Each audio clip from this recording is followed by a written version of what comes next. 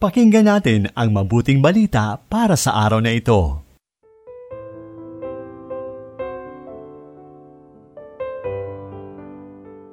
Isang pinagpalang araw ng Huwebes Kapanalig, dakilain natin ang Panginoong butihin na hindi nagkasawang mag-anyayang tahakin ang kanyang landasin. Ito po ay Sister Lines ng Daughters of St. Paul.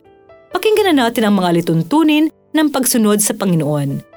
Ayon ito kay San Lucas, Kabanata 9, talata 22 hanggang 25.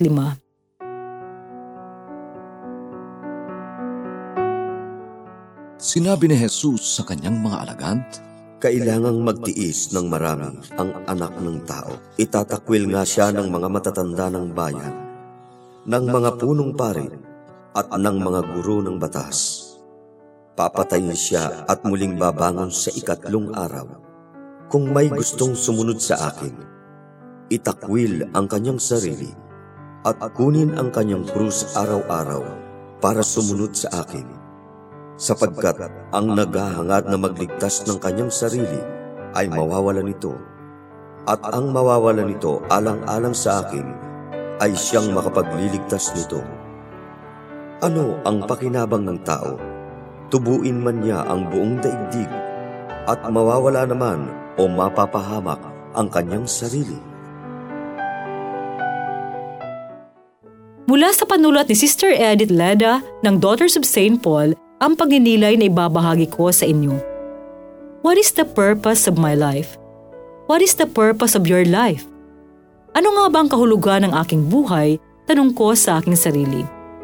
Ano ang kahulugan ng inyong buhay?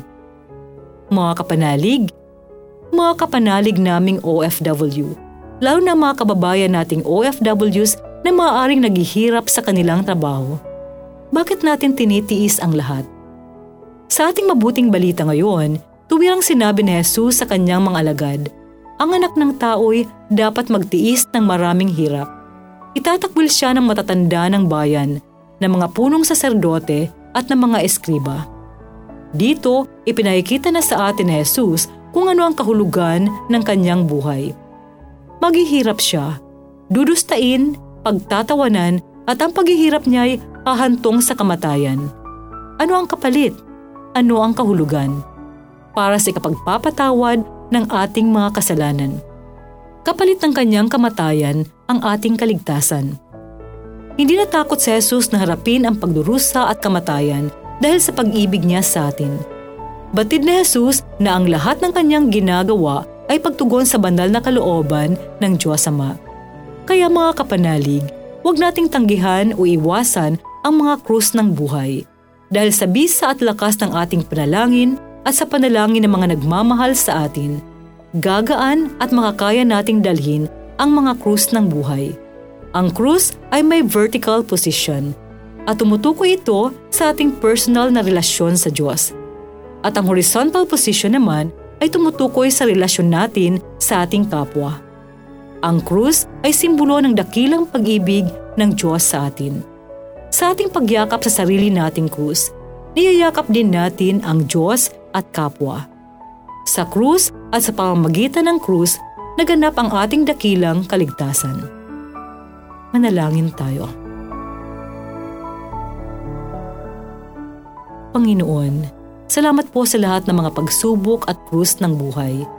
Dahil sa pamamagitan nito'y pinatatatag ang aking pananampalataya at pagtitiwala sa iyo. Amen.